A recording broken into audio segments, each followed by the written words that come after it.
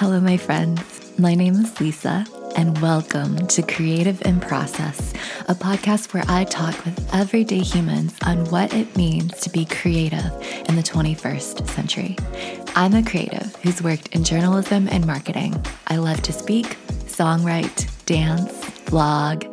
I love creativity because it fuels connection.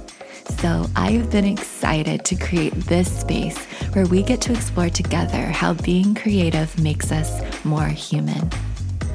Last month, we kicked off our season premiere of this podcast, and I relished every moment. In today's episode, we're at it again with a precious and energetic new guest. Her name is Lily Lee.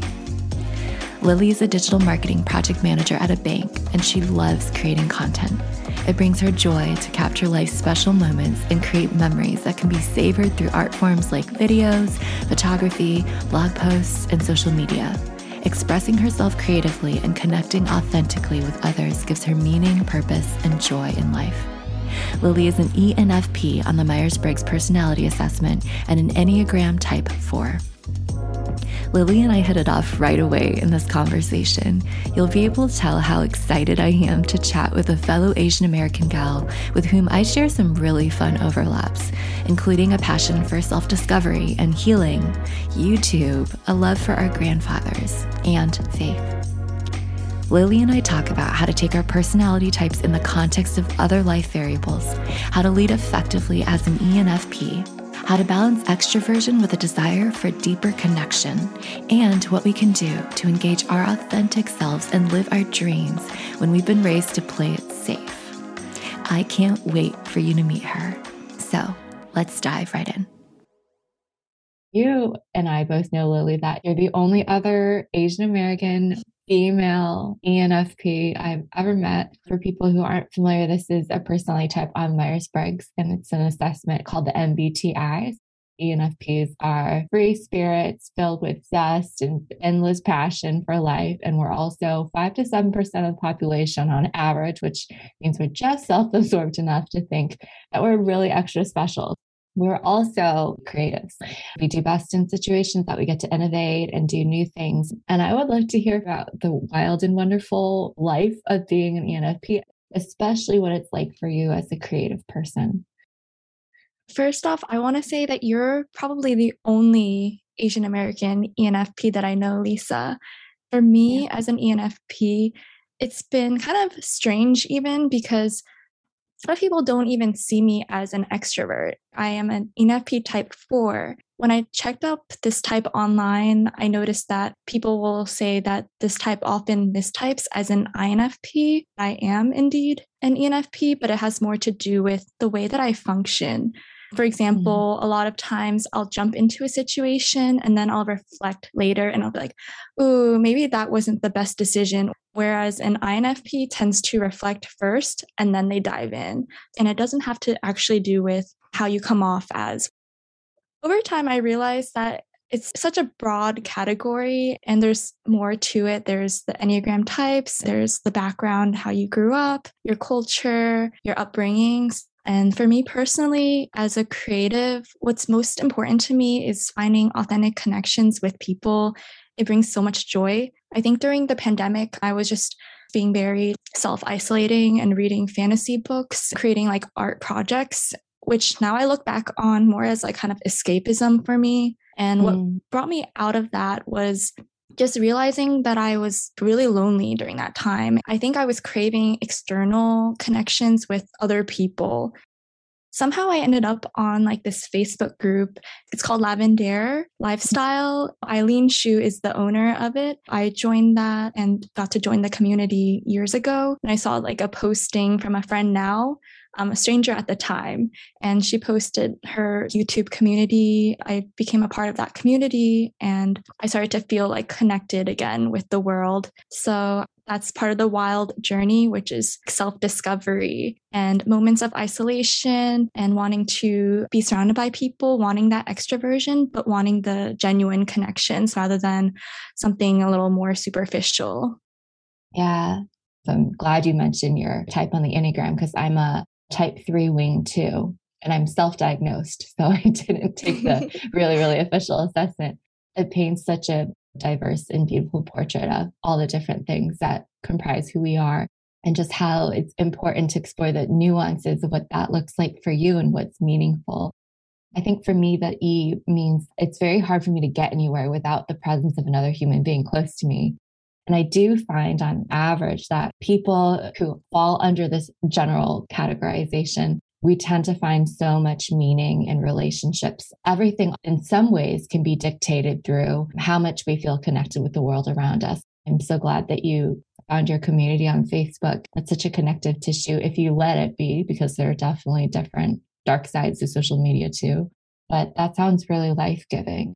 You mentioned the YouTube signups. I know that you are also on YouTube. How's that been like for you? Is there anything there that you want to kind of expound on? Yeah, sure. So the YouTube thing, it kind of changed over time as the founder interviewed the people in the community and saw what we wanted from the community. Initially, we were a group of content creators. So I kind of felt like the pressure was on to create YouTube videos. And ironically, that made me not create anything. And the founder, who is a really good friend of mine now, her name is Sophia. Her YouTube community is called Uncomfortably Comfortable. And she kind of just like opened it up to all creators of all kinds. So people who make art also, and people who like to make movies. It's a bunch of different creatives. She started to notice different needs within the community. And I was saying that I was kind of there for the community and that I didn't really have content to create at the moment. That was December last year. And since then, all of a sudden, I just felt like a creative burst come out of me again. What helped me open up is Sophia would like asked me for like one-on-ones to have like Zoom calls. And in the beginning, I was just like, whoa, a Zoom call?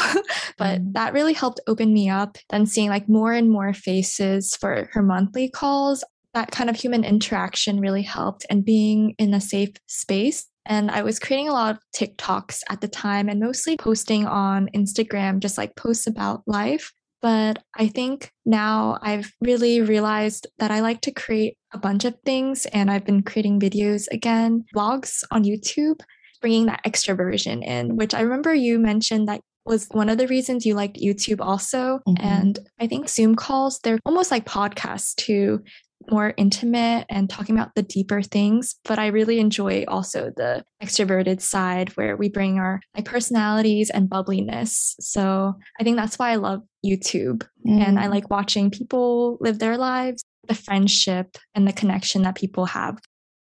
I love that you mentioned the community aspect. I've been listening to podcasts. Well, I think it was my pandemic escapism at first too, but there had to be an outlet where I was like listening to human beings interact and didn't have pressure to interact with them. Yeah. And those are sort of very conveniently podcasts. And he's a writer. He wrote The Fault in Our Stars. John Green or something like that. John Green. It's precisely John Green. I'm terrible with names. He said that unfinished books he would read aloud with his students. And the purpose of that community was that feedback and input. As creatives, I think it's also very important to put your stuff in front of other people before you're satisfied with it. My first episode guy, Joseph, was talking about that too. Every piece of content he creates, he has like closely knit accountability buddies that he shoots it off to. I think that involves a lot of courage. Often, like you were mentioning, it has to come to you from the outside, whether it's us messing things up or whether it's an outreach from someone else coming into your life. I think it's really great that Sophia, she reached out directly to you, and how consistency was part of it too. I know for me, that is such a security, especially when I know that I'm not going to be 100% in it, which is also why structure has been helpful for me. Investing in. I love the humility of naming that she reached out to you first. That for me is refreshing. I think I look for people like that, but I don't often have people like that in my life. And I feel like I have to fill that role. I love the energy of networking and bringing people together, but I don't love the energy of making it happen and organizing and logistical wizardry and the magic that people have when they're super good at administration and things like that. Yeah. I was thinking about this recently too, because that's kind of like my dream, but it's just a dream because I don't see myself enjoying actually being a community manager. I think it's because we don't have the J function, or we do, but our P is so strong. We love when we meet people who can get the execution part down and when we're doing like the ideating and the other parts. Now I really appreciate people who are planners. It's like a yin and yang kind of relationship, and both sides find something that they really like about the other. And it creates a really nice balance. Whereas if there's like two people of the same type, there seems to be clashes. So it's a very harmonious relationship to find that kind of friend. Yeah, I was very happy that she reached out to me.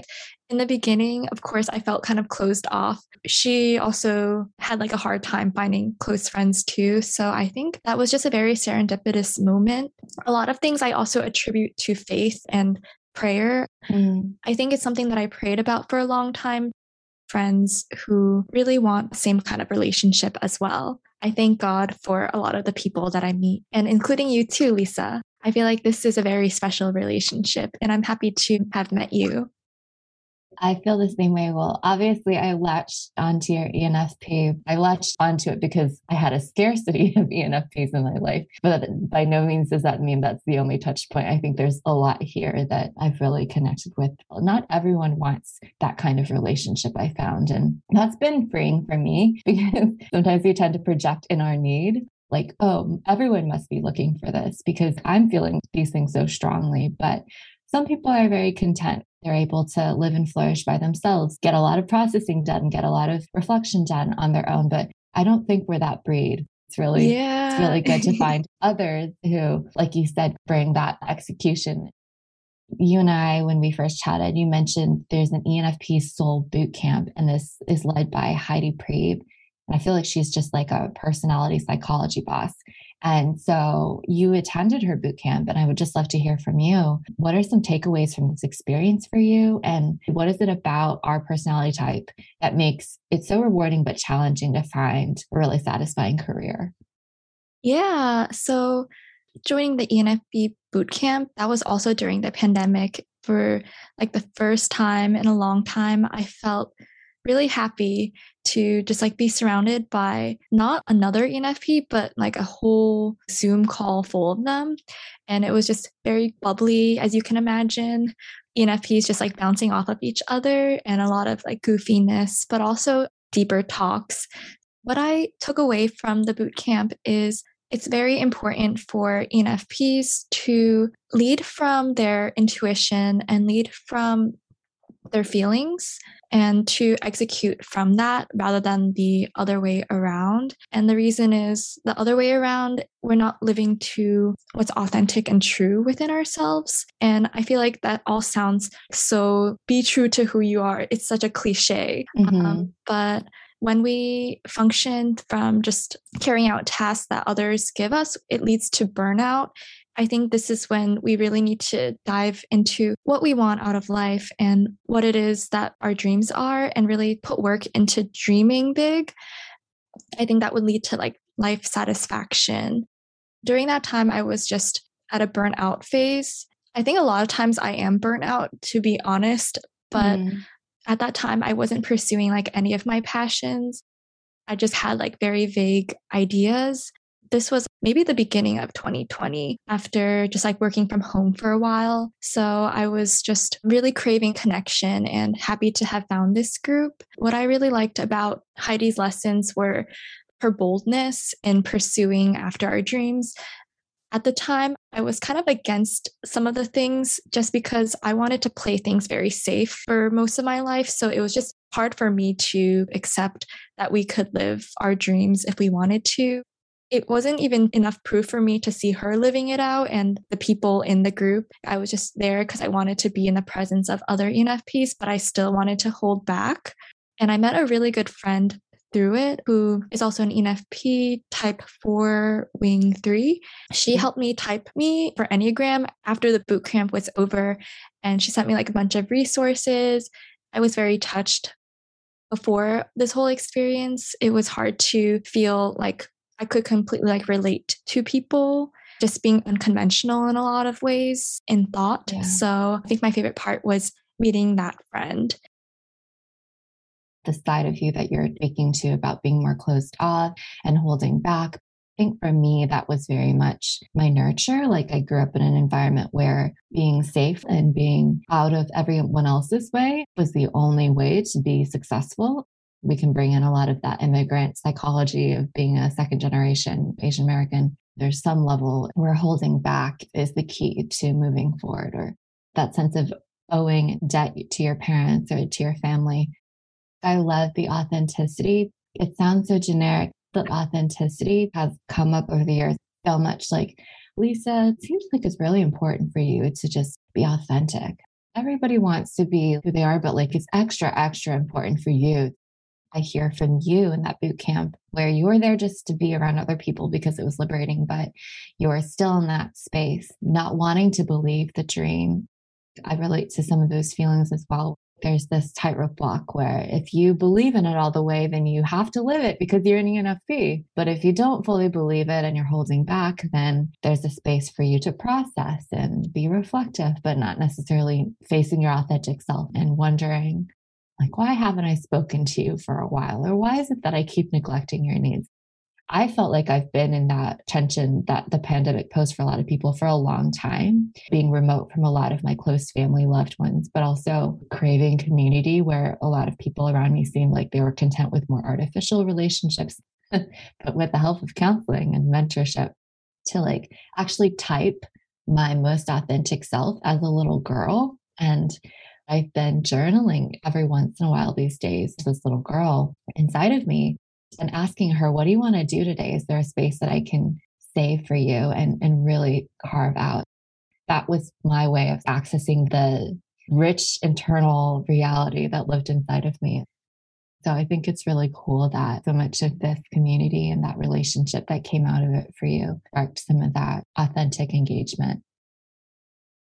I love that you did journaling to the little girl inside of you.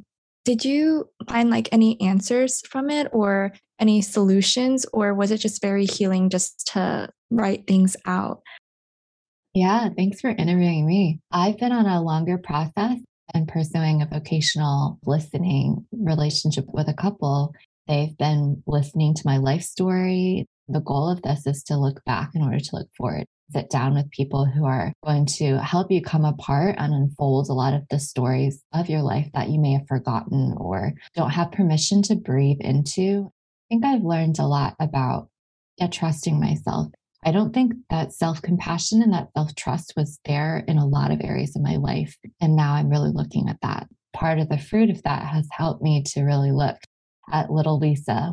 When I was 2 years old, I knew I was dancing. I knew I was really effervescent and engaged with life. But for the period between 3 years old and maybe into my teenage years, 13, 14, there was a period of deadness. I have very scattered memories because I kind of lost a lot of that joy. It's because I associated with a lot of stuff that was happening at home, things that were traumatic that had happened in my life. And going back with these folks and living through those years again, I realized actually I can trust myself for being a lot more authentic to who I was, even despite and through all the adversity and really turbulent stuff that was going on at school, at home. I remembered these memories that I hadn't been able to recall before, where I was recreating a lot of that authentic expression and like stealing pipettes and syringes from my dad's chemistry lab and giving myself and everybody else around me these really methodical, cute shots, making everyone read me a story with a very specific way of showing the pictures and talking very loudly to my made up friend who I called Big Pig Watermelon on a pink phone that, that came to show me that I could trust that I was being that relentless little girl, but it was in pockets and spaces I had to create for myself. When I speak to her, I always imagine the 2-year-old who's dancing and she does very specific wrist motions, twirl the wrist because I have home videos. She's like that essential, authentic self who has been taking a back seat in a lot of my life because of the responsibility of needing to be a certain way for other people for what they're missing. And I have to fill that need. And it's not out of my authentic passion or who I am. And so That's definitely a long answer to your question. Oh, I love the whole thing. And I feel like I related to a lot of it from flipping a book a certain way and making people read to you. I think I did the same exact thing. And Yeah. a lot of just like make believe and just making imaginary friends. I feel like I just like learned so much from what you just shared because I don't really know too much about the inner child. It was a very nice visual what you just painted out. That's so great. I'm glad that it helped you to see that for yourself. I love that you did the picture book thing. Somebody else I met the other day did the syringe thing, and you do the picture book thing. And I'm like, who else did this other thing that I did? So, yeah, that's great. So, Lily, you built a website, and I love your website. The website is also linked in the notes. You started a 2020 and 2021 story series. I would love to hear. Can you tell us a little bit about that and how it came to fruition for you? So the 2020 stories was originally a project that came about during a time of grief for me, right after my grandpa had passed away. And I just couldn't believe the reality at the time. It was just very hard because he seemed so lively like a week right before it that I thought he was getting better. And little did I know that it was actually just like a burst of energy before he passed away, which is actually common in the elderly. Hmm. So he was just a very special man, very lively, and he would sing like Russian songs, and he was just very unique. A lot of my mom and we resemble parts of my grandpa. So it was so sad for me to see him go. Mm. And after that, everything was just like so depressing to me, like funerals and planning speeches. I just had like an idea to write about him and share my story. But I wanted to have something beyond that and have a way to connect other people.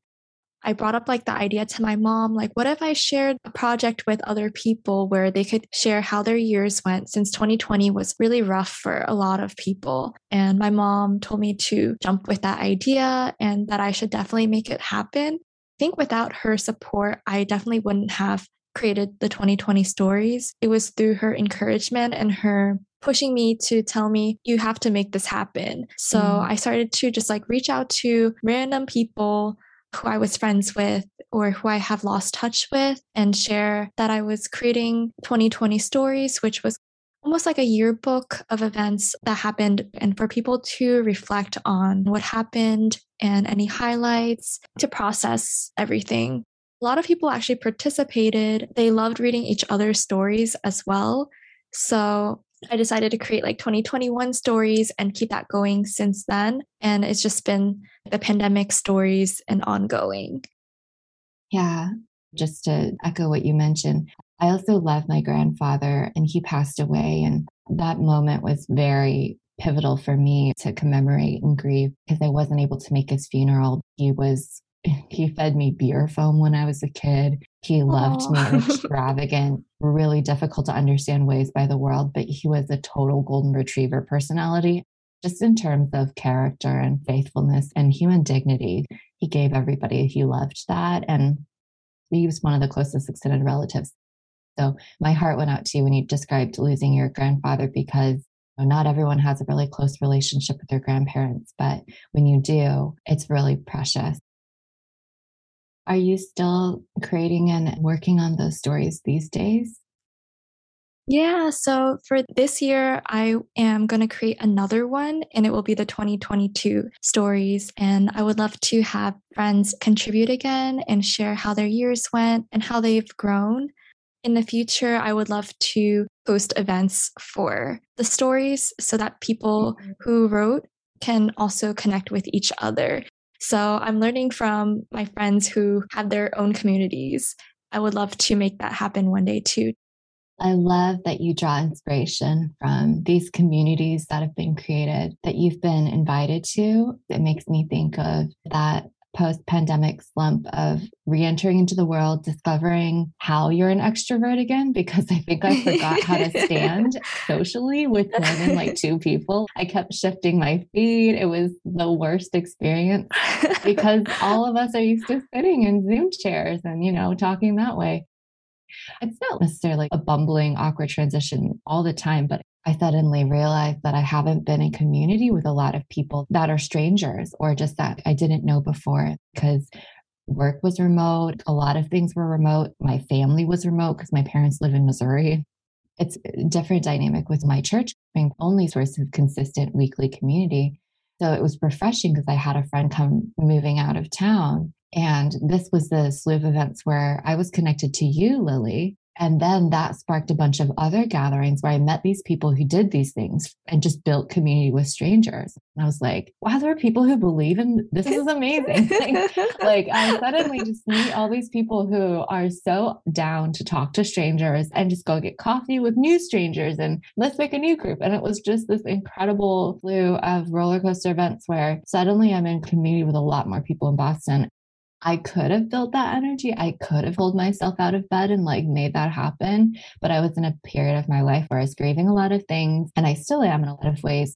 So it's so refreshing, like you mentioned, to have people outside of yourself who are freed up by their lives to be able to do that extra boost and injection of energy that you need to be able to do that for other people. And so I love that you're inspired from these communities to then bring your 2020 story and 2021 story contributors together in a new community. It feels like an alum network. So that's awesome.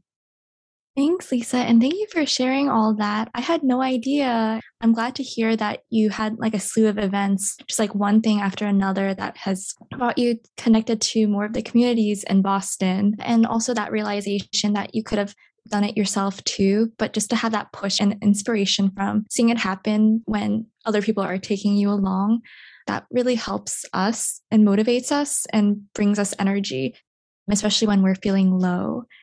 And I think what's beautiful is also just that we could come as we are in life, even while we're grieving something, that when other people are in the picture, it's amazing where they could take us and how quickly we can even heal just from being taken along and that surprise. That's a great language for that. That's exactly what it is. Healing and so much more from being able to be taken along by other people, especially as creatives, that inspires us. That inspired me to continue and do these conversations as well. It's a direct cause and effect. I'm looking forward to the way that that fuels your creative energy as well in the coming year.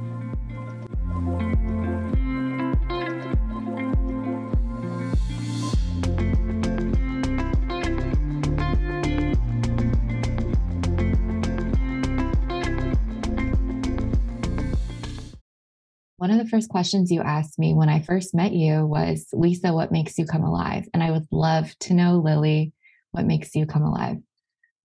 That's such a great question. Honestly, I feel like that is a question that I have been trying to explore for a really long time because I didn't know what made me come alive. That was the question that Eileen Shu from the Lavender community asked. I feel like the more that I journaled about it, the less that I really knew. But at the same time, reading through previous journal entries from many years back, I would write the same things like singing, connecting, just like all these things that kind of are like a little theatrical and artsy. So I would say a mix of that. This summer, I finally just decided I'm going to take singing lessons because I like to sing. So I took like around 7 lessons and I really loved it. Through the singing lessons, yet again, what I learned wasn't that similar to joining a content creator community. I wasn't there for the singing, I was there for the something else.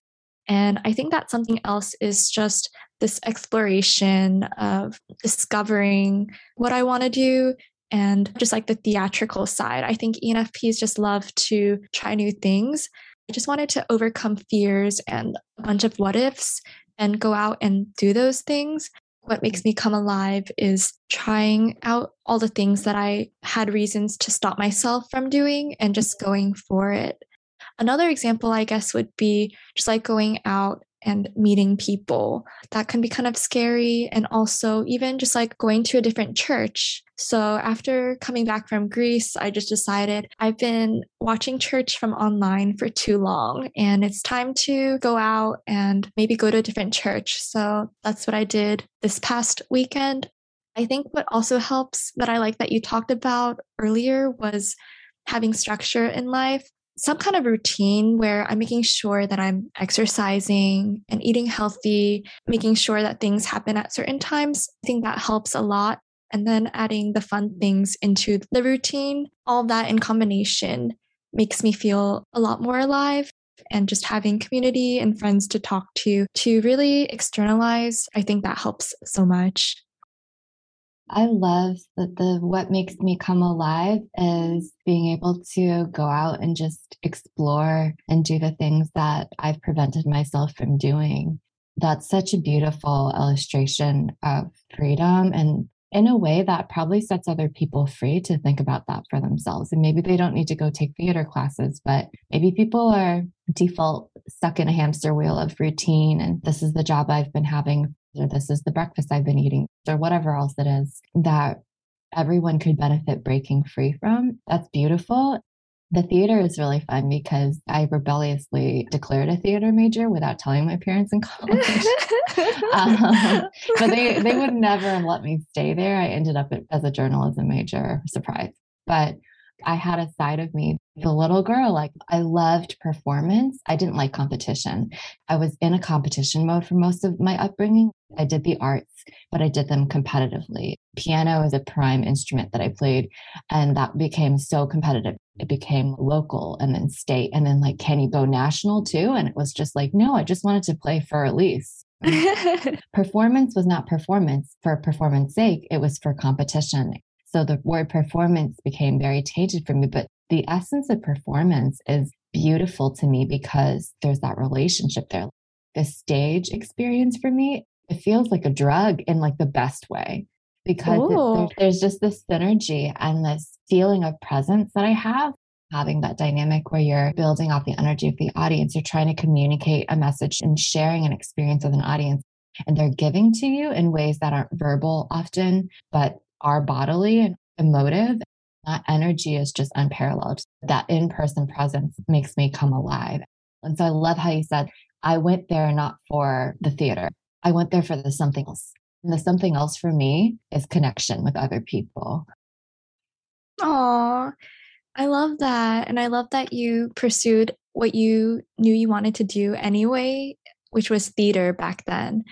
And I love that you also relate to just wanting that something else, and that you learned that you came alive on a stage where people responded back to you. Are there ways that you would seek more of that kind of feeling in the future, or have you reflected on that? I've been finding pockets. I have this holistic desire to like bring every piece of my life together. Not only all of my friend groups from, California and the East Coast, the Midwest, which is unrealistic, but all the spaces in my life together as well. Wanting everything to be in this one job or in this one relationship. I'm going to get all these things that I'm longing for holistically. That's been unrealistic over the years in a way that was disillusioning and really unromantic, but then now has become sobering and like challenging way. It was like, I have this idea of this ideal friend, but these are the real friends that I have right now. And how can I just ask them how we can build the relationship and move it forward? I can find this with this person, but maybe I find this with this person. And these are both things that I appreciate and want at the same time, but I don't have to be finding them in the same place. Maybe there's a beauty in that where I need multiple places and I need multiple people and sources of energy in life, not just the one thing that's this all encompassing, thou shalt be all of these things for me. I'm learning to find these pockets of performance in like the redemptive usage of the word. One of those places developed during COVID. I had been guest preaching at my church, but got really into it during COVID. There was a lot more freedom to experiment because nobody knew what the heck was happening during COVID. So our church was really reinventing itself. All of us got to rotate preach a lot more often. And so we had a lot more practice before the little camera eye of death that was so small. Look into someone's iPhone and record a whole sermon to a faceless audience. That was a really pure pocket for me for performance, because even though it's not the same energy during COVID, I was so inspired by how much people needed some sanity. a message that was actually challenging in a life-giving and encouraging way, like I'm with you and I'm one of you kind of way. And I try to use my own life, unfurl it for people in a very relatable, authentic way, out of a deep knowledge and confidence in the people that they are, how beautiful and unique each person behind the camera lens is, using my own journey and my storytelling to really push people forward. That's been a really good pocket for me because I grew up in a space where I was the only quote unquote Christian in my family for so many years. And people would always tell me, like, oh, that's a divine calling that you're the only Christian in your family. Like, you must have a special path. And I was like, that's great, but it really sucks too. So I was really, really pressured to do school, to do everything else except church. Church was this additional pocket instead of life itself. These days, being able to really approach church life, see it as not just a four walls thing, see it as a lifestyle and an identity that is intensely communal, and see me being authentically myself and speaking truth, being a part of service to other people is beautiful. So it's been a really redemptive space where I know that I'm giving and I'm receiving and I'm also being myself. Oh, I love that. Thank you for sharing. And I could see you being a really good pastor. Like, I can imagine it. My previous young adult pastor, she was also our personality type. And I think she had the same Enneagram as you too. And she just like really spoke to me because I think she also resembled a lot of what you shared about how like breathing life into the audience through just like challenging questions, but in a very inviting kind of way. That really helped me connect back to my faith again. It was amazing. So I feel like God really does bring our unique personalities. So I love that you shared that. It made you come alive because it's definitely a gift. When you mentioned that God really works with our personalities because he created them. There's a long, hard lesson for me where suddenly one day I realized that the biggest blessing that I can be to other people is when I'm operating out of precisely who God has made me to be. And that does not involve hiding in expressing that raw, authentic self. For us, there's so much at stake with being able to fully be out there as who we are because it's so rewarding, but also countercultural to be everything all at once. There are different pieces that are always negotiating within us. But when we are able to be that way, that full-fledged, fearless self, it's usually very beautiful and sometimes intimidating for other people, but always very rewarding and is a greater service to other people than the you that you feel like is more appropriate or acceptable. I definitely resonate with that. I love that. Yeah. And I love that you also mentioned we can't be everything all at once. That made me think about boundaries and just knowing how to set them for ourselves. I think that could be like a tough step sometimes for Asian American females because of the culture that we were used to operating in. So it does take a lot of reflection and counseling or journaling to realize what we need to step back on and how to step more into the parts that make us who we really are. And I also couldn't help but think of the movie Everything Everywhere All at Once. That phrase has been circulating in my friend groups. I'm sure that has everything to do with what I just said. I would love to hear a little bit more about your mother as an ENFP because I hear from you that she challenged you to make it happen with your 2020 stories and your 2021 stories. And that's amazing and really inspiring. At the same time, I wonder if there has been tension with her in terms of that play it safe mentality. What does that look like navigating that tension, especially in your career, since we haven't talked as much about that? Yeah. So having an ENFP mom, it would come with assumption that she would also just like pursue free spiritedness, but that's not really the case at all. I didn't know that she was an ENFP and I couldn't believe it when she tested the same as me. I was kind of like, ew, no, we're not the same type. Like, take it again.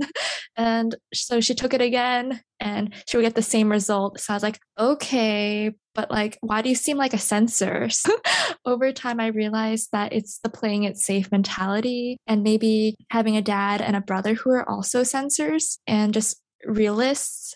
So the tension comes when dreams and having a realistic outlook of life come into play with each other. Also, just being an ENFP who was a dreamer for most of life and not really knowing how to take actions, I think that they just assumed that I wouldn't be able to take off with any dreams or just like had that kind of mentality.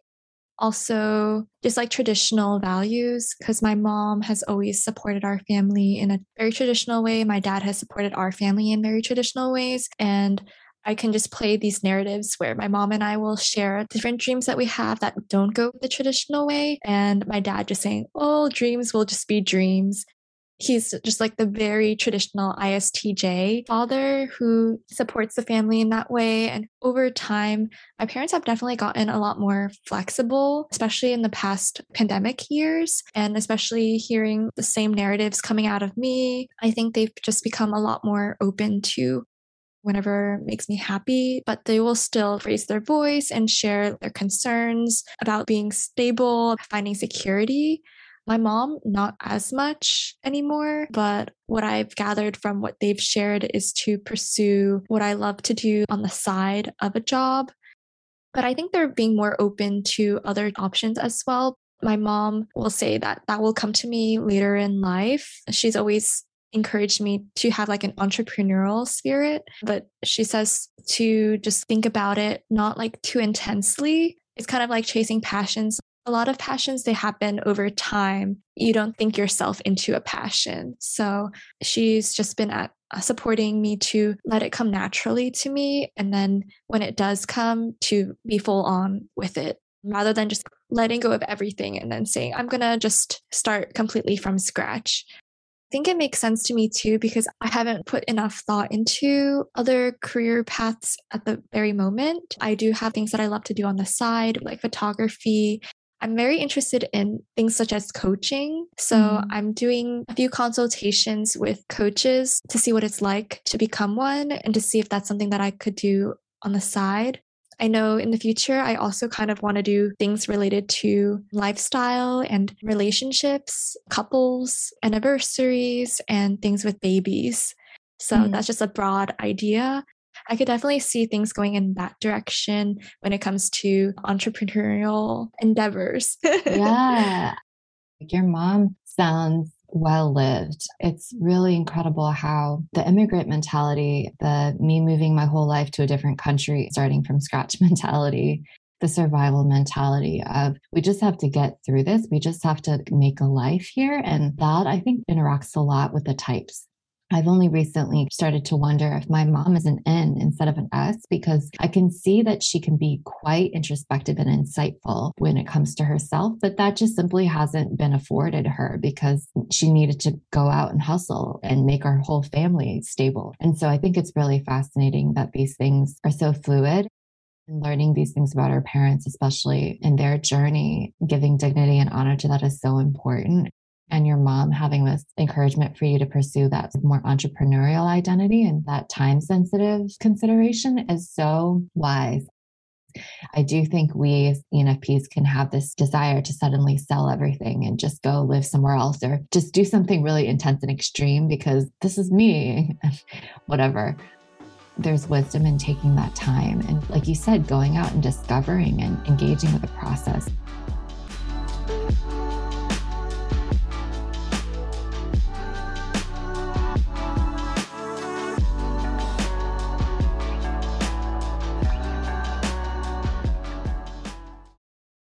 This podcast I started as a way to creatively process a topic that I want to engage guests like you on, which is quality of being. And this is what some may contrast with quality of living, but I think they go hand in hand. The being piece can be a little bit more neglected because it's such a non-measurable thing. But the purpose is to explore this integrated understanding of what it means to become better in our humanity, but also to seek progress as we have been in our culture and our society and as a whole. The goal would be to invite different guests from all sorts of different places to speak on what quality of being in that internal life looks like for them. And I would love to hear from you what your thoughts are on this topic. Oh, I love this question. I love the topic of quality of being. I think it's something that we don't think or talk about enough these days. Just being a human being and just taking the time to allow ourselves to be humans, I think is so important so that life doesn't just grab hold of us, but that we are enjoying our lives and living out who we're meant to be. When I think of quality of being, I also think about self-healing, just learning the parts that we need to unlearn about our lives, what we should stop doing, and setting boundaries, and then inviting in what brings us life, which can be so hard to do because of just the culture that we live in, the narrative that we're used to living, and breaking free from that. An example I have is this past year, I've been learning to say no a lot more because I just felt like so much stress in my body. I've been going to the doctor more, just like complaining about gut issues. And I think that could be just a result of letting stress build up in my life, in my body, always trying to please those around me. And it just reflected into my body. I do remember in college watching TED Talks. This TED Talk speaker said the person who kept going to the doctor wasn't really living out the life that they were meant to be. Even though I internalized that TED Talk, I didn't really truly live up to it.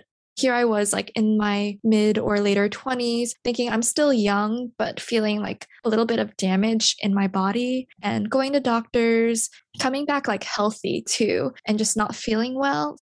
I ended up realizing these gut issues also had to do with that I wasn't listening to my gut, that I was doing what I thought I should instead of what I wanted to stop being so quote unquote good has helped me heal.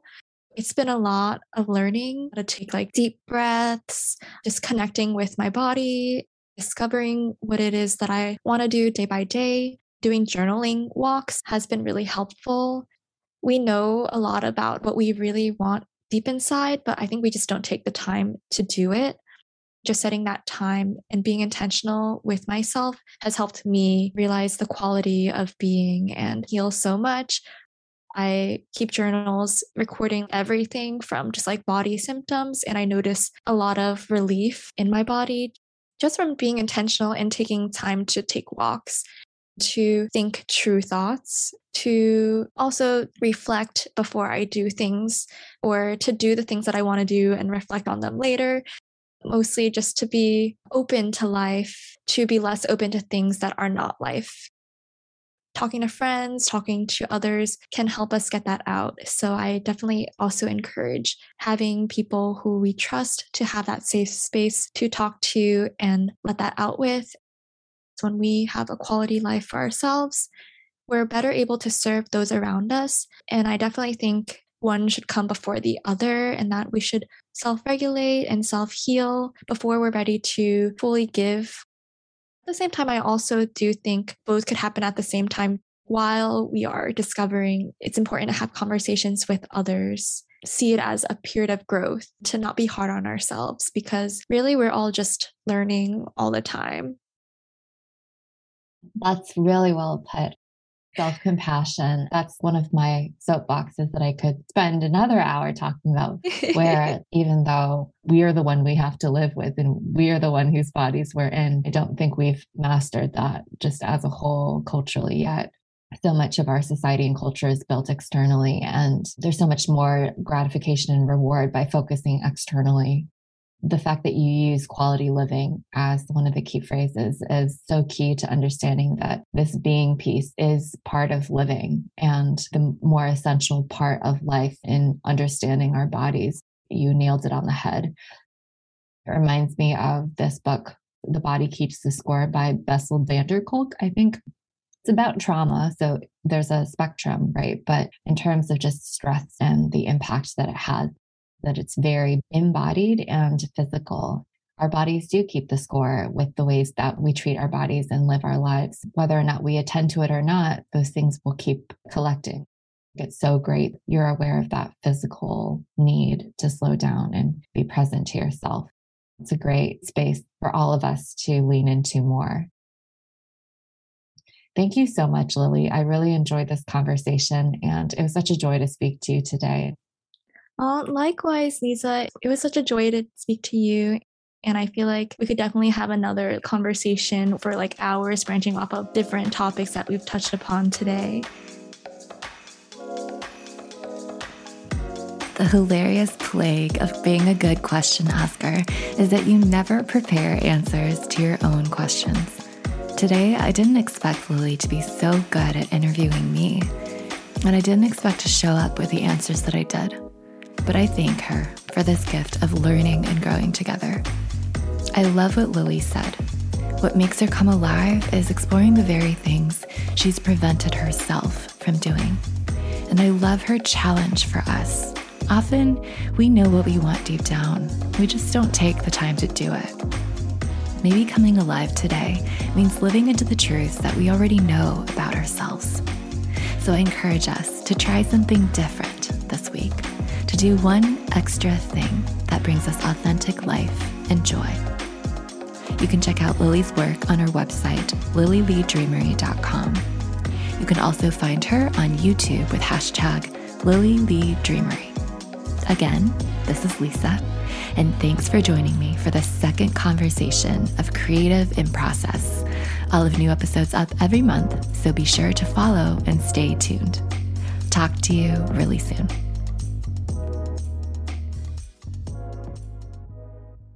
I don't know why, Siri always thinks I'm talking to her throughout this whole call.